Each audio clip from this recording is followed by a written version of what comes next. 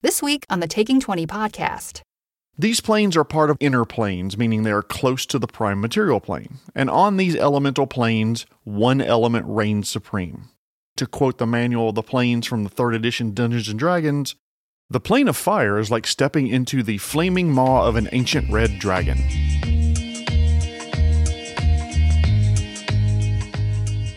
Thank you for listening to the Taking 20 podcast, episode 153. This week resuming the Planar series and giving you some quick tips about the elemental planes of D&D and Pathfinder. Before I get started, I want to thank this week's sponsor, hot dogs. My wife made hot dogs a lot when we were dating, and I got burned out on them. After we got married, we had to have a frank conversation. I once again want to thank this week's real sponsor, the book Resigned: How to Know When It's Time to Go. This book is about taking responsibility for your career and getting out of a bad work situation. There is a right and wrong way to handle resigning from a job. This book will guide you to quit your job with class and keep your dignity and sanity intact. Resigned: How to Know When It's Time to Go is available on Amazon.com. It'd make a great holiday gift for anyone considering a career change, and really, aren't we all? Do you have some feedback for me? Want to tell me how I'm doing? Offer some suggestions for improvement? Maybe some topic ideas for future episodes? Do you want to call me a hooligan and tell me my butt stinks? Send that to me at feedback@taking20podcast.com or send me a DM on Insta or Facebook.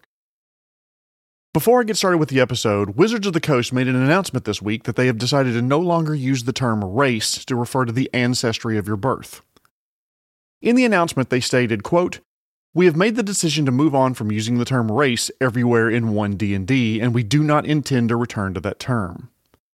The term species was chosen in close coordination with multiple outside cultural consultants. In the survey for this Unearthed Arcana playtest, which goes live on December 21st, players will be able to give feedback on the term species along with everything else present in the playtest materials. Honestly, the word race has a number of negative connotations associated with it in this world, and moving on to another term is probably a positive for the gaming community. We want to be inclusive of everyone at our gaming tables, and I'm glad that Wizards of the Coast and Paizo both have made positive strides to remove some problematic terms from their game systems. Pathfinder 2e, for example, deprecated the term race for the term ancestry a while back, and both game systems have worked to uncouple physical and mental ability score bonuses and penalties based specifically on the accident of your character's birth. Will it take some getting used to for us old fogies? Yeah, probably, but I like the change. I just ask that all of you give it a try as you're playtesting 1D&D, now with the Cleric class and the Goliath species. Give it a download today. Now, on to the episode. Back in episode 106, I talked about elementals in general and briefly discussed the lethality of their home planes. I asked if anyone was interested in an episode about those planes, and I received a few messages saying yes please, so here we are, about a year later, but I eventually got to it. Sorry for the delay. Also, I had a choice to make. I could A, devote 4 whole weeks and episodes to the elemental planes, only cover one in each episode and tell you to extrapolate out, or B, what I actually did, briefly cover the 4 planes and give you some ideas for research and adventures on those planes. So with that caveat, let's get started. The elemental planes are fascinating to research, and they are a lot more involved than you might think. As you can imagine, they are the home planes of the vast majority of elementals that you can find, but not all of them. Sometimes elementals, earth, air, fire, and water, can spawn into being on the material plane without ever having come from, visited, or maybe even know about their home plane of existence. In Dungeons & Dragons, Pathfinder, Starfinder, and many other gaming systems, there are what we call elemental planes of water, earth, fire, and air. These planes were first detailed in the D&D 1st edition Manual of the Planes released in 1987. These planes are part of inner planes, meaning they are close to the prime material plane, and on these elemental planes, one element reigns supreme. The plane of water is an ocean without surface and without bottom. It's water as far up as you want to go, as far down as you want to go, and infinitely in every direction. There may be bubbles of air and the occasional piece of solid ground, but those are very much the exception. The plane of air is an endless sky with clouds and occasional motes of earth, water, or fire. The plane of Earth is a never-ending dirt, stone, and ground with pockets of air to be found occasionally. And then finally, to quote the manual of the planes from the 3rd edition Dungeons & Dragons, the plane of fire is like stepping into the flaming maw of an ancient red dragon. All 4 sound like an absolute cakewalk. Oh my gosh. Falling until you starve to death, being entombed in a never-ending earth, swimming until you pass out and drown, or, burning to death. Sounds like a great weekend. I can see why characters all want to go there. Now, an important note for my creative DMs out there. The elemental planes are home to an extremely wide variety of creatures, many of whom are similar to what can be found on other planes, like the prime material plane, but they have the appropriate subtype for that plane of existence. Do you want there to be krakens that swim in the rivers and lakes and lava on the plane of fire? Okay. Start with a kraken, stat it up with fire immunity, maybe give it a fire subtype, a magma jet, some other fire-related abilities. Same with a watery hellhound that breathes superheated steam, or a Formian that makes its nests on clouds on the plane of air. Give it a fly speed, throw that at your players. This advice is doubly true if your gaming group has some veteran players who think they've seen it all and done it all. What do you mean tentacles come out of lava dripping liquid death on the Obsidian Bridge? What the heck is that thing? But let's deep dive on the individual planes, starting what obviously sounds deadly, the plane of fire. If you don't have the proper protection from overwhelming heat, then stepping almost anywhere on the plane of fire results in an extremely painful and mercifully swift death. Now that the bad news of almost immediate immolation is out of the way, let's talk about the good news. The plane of fire has normal gravity, rock to stand on, and atmosphere to breathe. Of course, that atmosphere is extremely thin, and flying creatures that aren't native to the plane have a hard time maintaining speed and maneuverability in the sparse air. By the way, the air is hot enough to cook you from the inside out. Oh, and there are thunderstorms that roll through the plane, dropping hot ash and soot from a perpetually burning sky. But that's okay. At least your corpse will be smoldering on solid ground. Of course, when I say solid ground, bear in mind that the ground is basically either extremely dense rock baked beyond belief to be as hard as obsidian, or areas where fire is so dense that it feels like loosely packed hot coals with slightly more solid feel. Everything solid on the ground moves like it rests on a core of magma. Very few reliable visible navigational points exist because hills, plains, and even mountains slowly move over time. Permanent structures are extremely rare. One of those permanent structures is the most inhabited place on the plane. The city of Brass is a major city and trade hub that's a monument of Afridi culture. It's home to 4 million souls, around 800,000 of which are slaves. The city itself is uncomfortably hot, but not lethally so like the rest of the plane is. This thermal protection provided by the city is sufficient to allow most mortals the ability to walk around without temperature and breathing protections that would be needed elsewhere. Around the city of Brass are relatively stable areas called the Obsidian Fields. There, specific hardy crops can be grown and slaves can mine for precious ores and gems. It's said that nearly anything can be bought and sold in the markets of the city of Brass, and that includes slaves and servants of widely varying ancestry. All slaves are made to wear an easily identifiable bracelet which lists their owner on it. Slaves serve for a specified time depending on the crimes they committed, debts they owe, or the whim of their cruel master or mistress. Slaves who commit further offenses against the city or other Afridi or even their owner can have their service extended by weeks, months, or even years. Slaves, though, are not the only thing the city of Brass is famous for. It has metal workers in the district called Paraculum that are fire giants and extremely skilled craftsmen. There are also Azer fire dwarves crafting arms and armor for either their owner or the sultan of the city. Speaking of which, the Grand Sultan of the city of Brass is a powerful Afridi who lives in the Charcoal Palace in the Furnace district of the city. He rules the town with an iron fist, and while he mostly stays out of sight, he is known to get involved in noble disputes or serious threats to the city. I do find it interesting that both Pathfinder and 5th edition D&D have legends about the city of Brass. It's one of those rare pieces of lore that exists in both game systems. Examples of creatures that are native to the plane of fire include fire elementals, of course, Mephits, Azer, red dragons, Afridi, and any other creature with the fire subtype, fire salamanders, inferno spiders, and so much more. Dangers of the plane cannot be overstated, but those that can protect themselves in such a way as to survive, the plane of fire has been described as incredibly beautiful. Flames burn every color you can think of, from the vermilion of a forge hearth to the yellow-white of heated iron, from the blues and greens of alchemical reactions to the familiar candle flame yellows and oranges. Flames form fountains, jets, sheets, rivers, waves, walls, rains, cascading, clouds swirling, and pits of brilliant incandescence on a scale found nowhere else. Plus, if you need to cook a turkey, just set it outside for a few minutes and voila! It's charcoal on the outside and raw in the middle. Some adventure ideas for the Plane of Fire that tend to revolve around the city of Brass, well, they usually have to.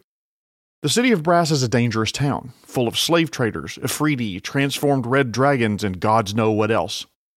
What if the PCs have to come to the city of Brass to reclaim someone important to an NPC who's currently being sold as a slave? Maybe a djinn contracts with the PCs to travel to the Plane of Fire to slay a rival Ifriti. Or it could be that the PCs get caught up in a good old bar fight that breaks out between an Ifriti and a fire giant and spills out into the street. Do the PCs join in and risk getting charged with a crime, or they steer well clear of it? Let's go to the Plane of Fire's opposition plane, the Plane of Water. From the manual of the planes, the Plane of Water is an ocean without surface or bottom. It's a domain of current and wave. Imagine water as far as you can see in any direction that you can see. Now, interestingly, there's not a shallow and deep section of the Plane of Water. Similarly, there's not any shores of any note. The Plane of Water is absolutely teeming with aquatic life, from marids and nereids to tritons and sahuagin. Almost every species of salt and freshwater marine life can be found there. In its blue depths are aboleths, brine and black and bronze dragons, mephits, sea hags, and the list goes on and on. There are humanoid species who make their home there as well. Aquatic elves, humans, Kuatoans, lizard folk, Lokotha, mercanes, sahuagin, all trade with the Dao and extraplanar creatures that may visit. But where do these humanoids live? One possibility is that there are chunks of coral the size of, well, up to continents that can serve as respite and protection from other predators of the plane. The marids are said to have a city called the Citadel of 10,000 Pearls. It is rich with strings of spherical lights, glistening fish, waving kelp, and a brilliant shell-like architecture, forming the beautiful city ruled by the great Padisha, a marid who delights in spectacle. Though on the surface she seems quite childlike and excitable, many have noticed that she has quite keen eyes, and her political scheming rivals some devils. The Plane of Fire had the city of Brass as a trade hub. Similarly, the Plane of Water has the city of Glass. The city of Glass is a massive city that contains air bubbles and can facilitate trade between water-breathing and air-breathing creatures. Plants, kelp, seaweed, plankton float in the endless ocean, providing food for some of the herbivores that call the plane home, and the herbivores provide sustenance for the carnivores that do the same. I know it's dangerous to do this, but on Earth, most of the time creatures can't grow past the size of food that they can hunt and quantities of prey their ecosystem can support. Well, the Plane of Water is infinite in size.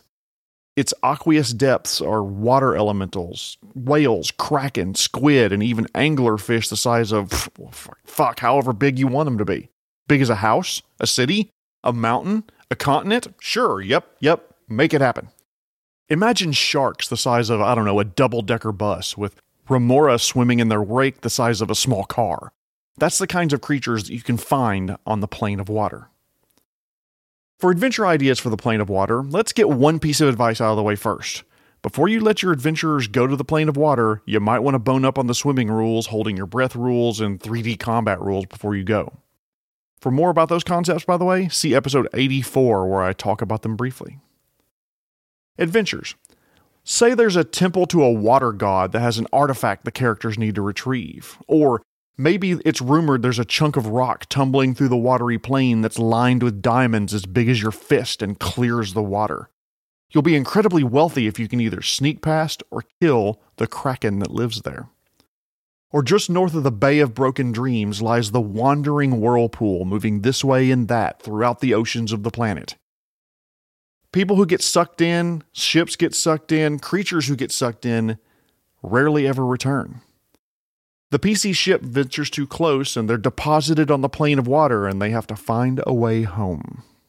Okay, so let's dry off a little bit and head to the elemental plane of air. You know that sinking feeling you get when you fall? Your stomach shoots up to your throat and you get kind of that panicky feeling? Imagine feeling that until you starve to death. Still falling, and falling, and falling. Welcome to the plane of air. Home to Jinn and Mephits and cloud giants and flying creatures like Jan and incorporeal creatures like specters. The plane of air consists of, surprise, practically infinite amounts of pure breathable air with pockets of what planar denizens call impurities: water, gases, solid ground, and so forth. There are clouds of every type that you could ever imagine: fog, steam, mist, smoke, poisonous clouds, acidic vapors, and also the rare intrusion of an elemental fire, which is flame burning basically without a fuel. Liquid impurities were usually water or water-based and tend to form floating spheres when not buffeted or frozen by the winds on the plane.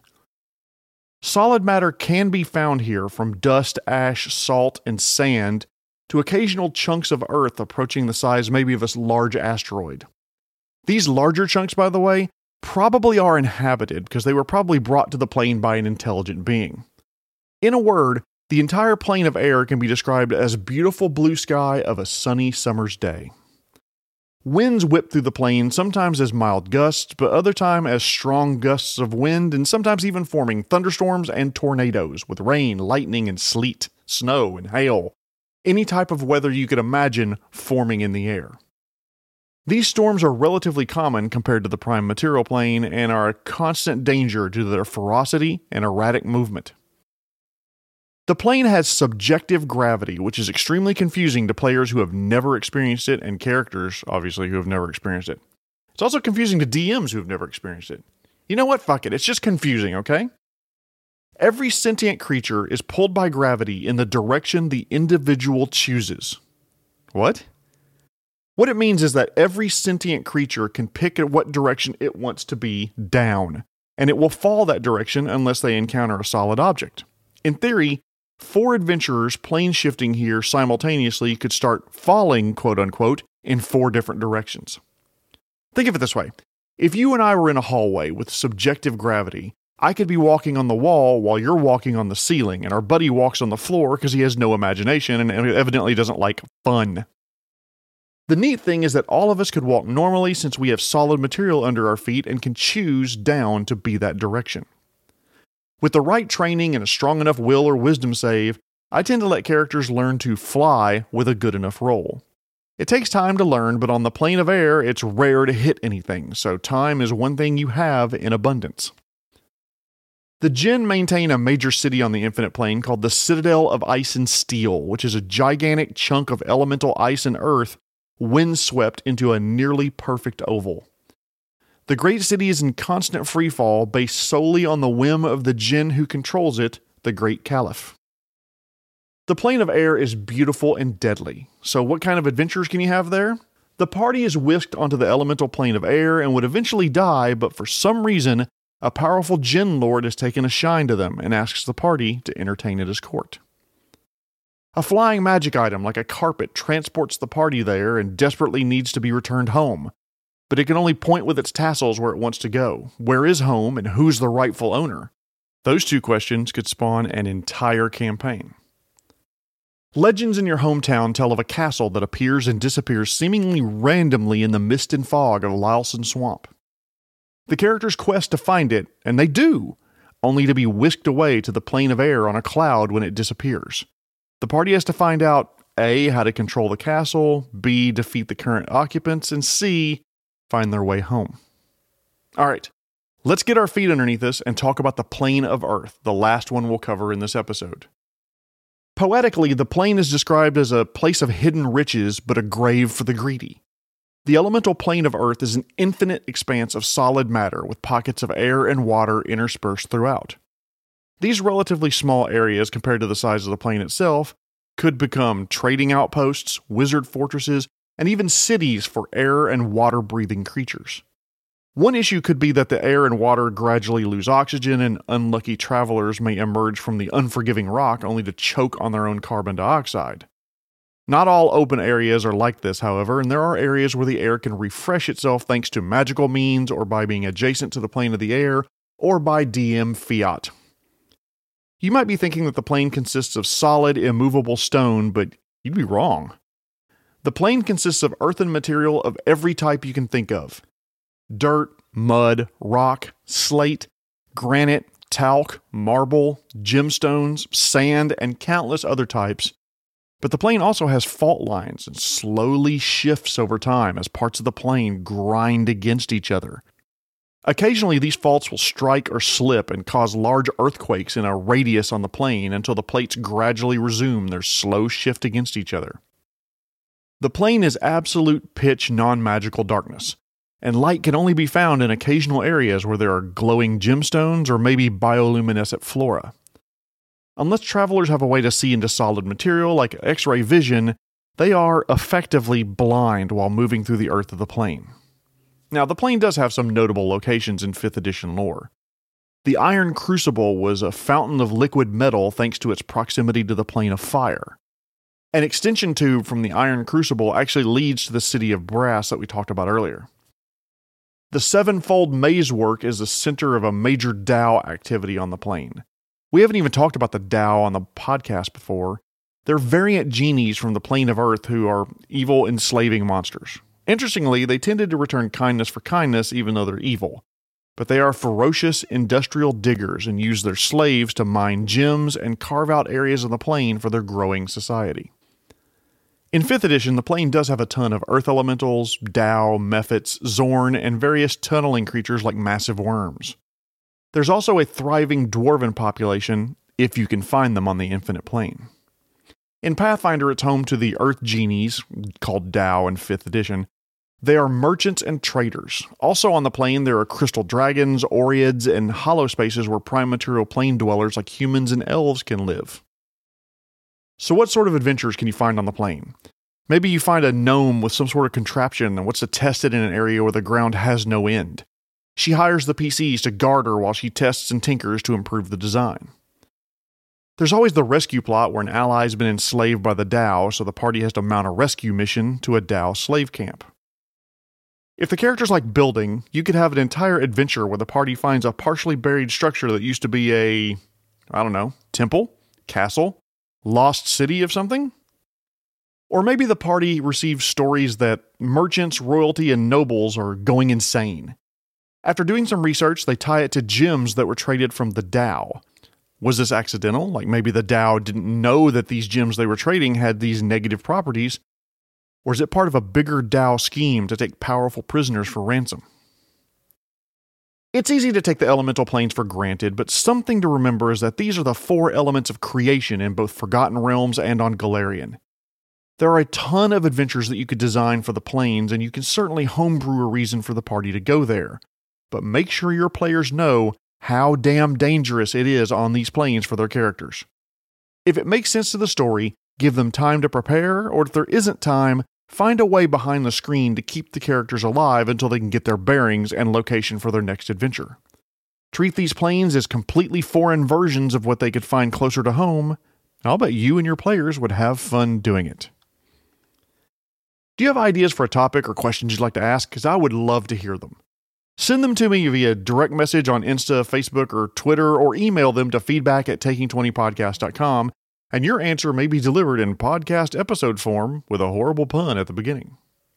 Tune in next week, by the way, when we're going back-to-back series episodes, this time resuming the monster series covering big old lumbering giants, from hill to fire to cloud to stone. Once again, I want to thank this week's real honest-to-goodness sponsor, the book Resigned, How to Know When It's Time to Go. The book addresses the lies, truths, and stigma of quitting your job and helps those who are thinking about changing jobs navigate the journey. Pick it up on Amazon.com as a gift for someone that you love. Also, before I go, I want to thank this week's other sponsor, Hot Dogs. Almost all hot dogs look alike. That's probably because they're all in bread. This has been episode 153, all about Elemental Planes. My name is Jeremy Shelley, and I hope that your next game is your best game. The Taking 20 podcast is a Publishing Cube media production. Copyright 2022. References to game system content are copyright their respective publishers.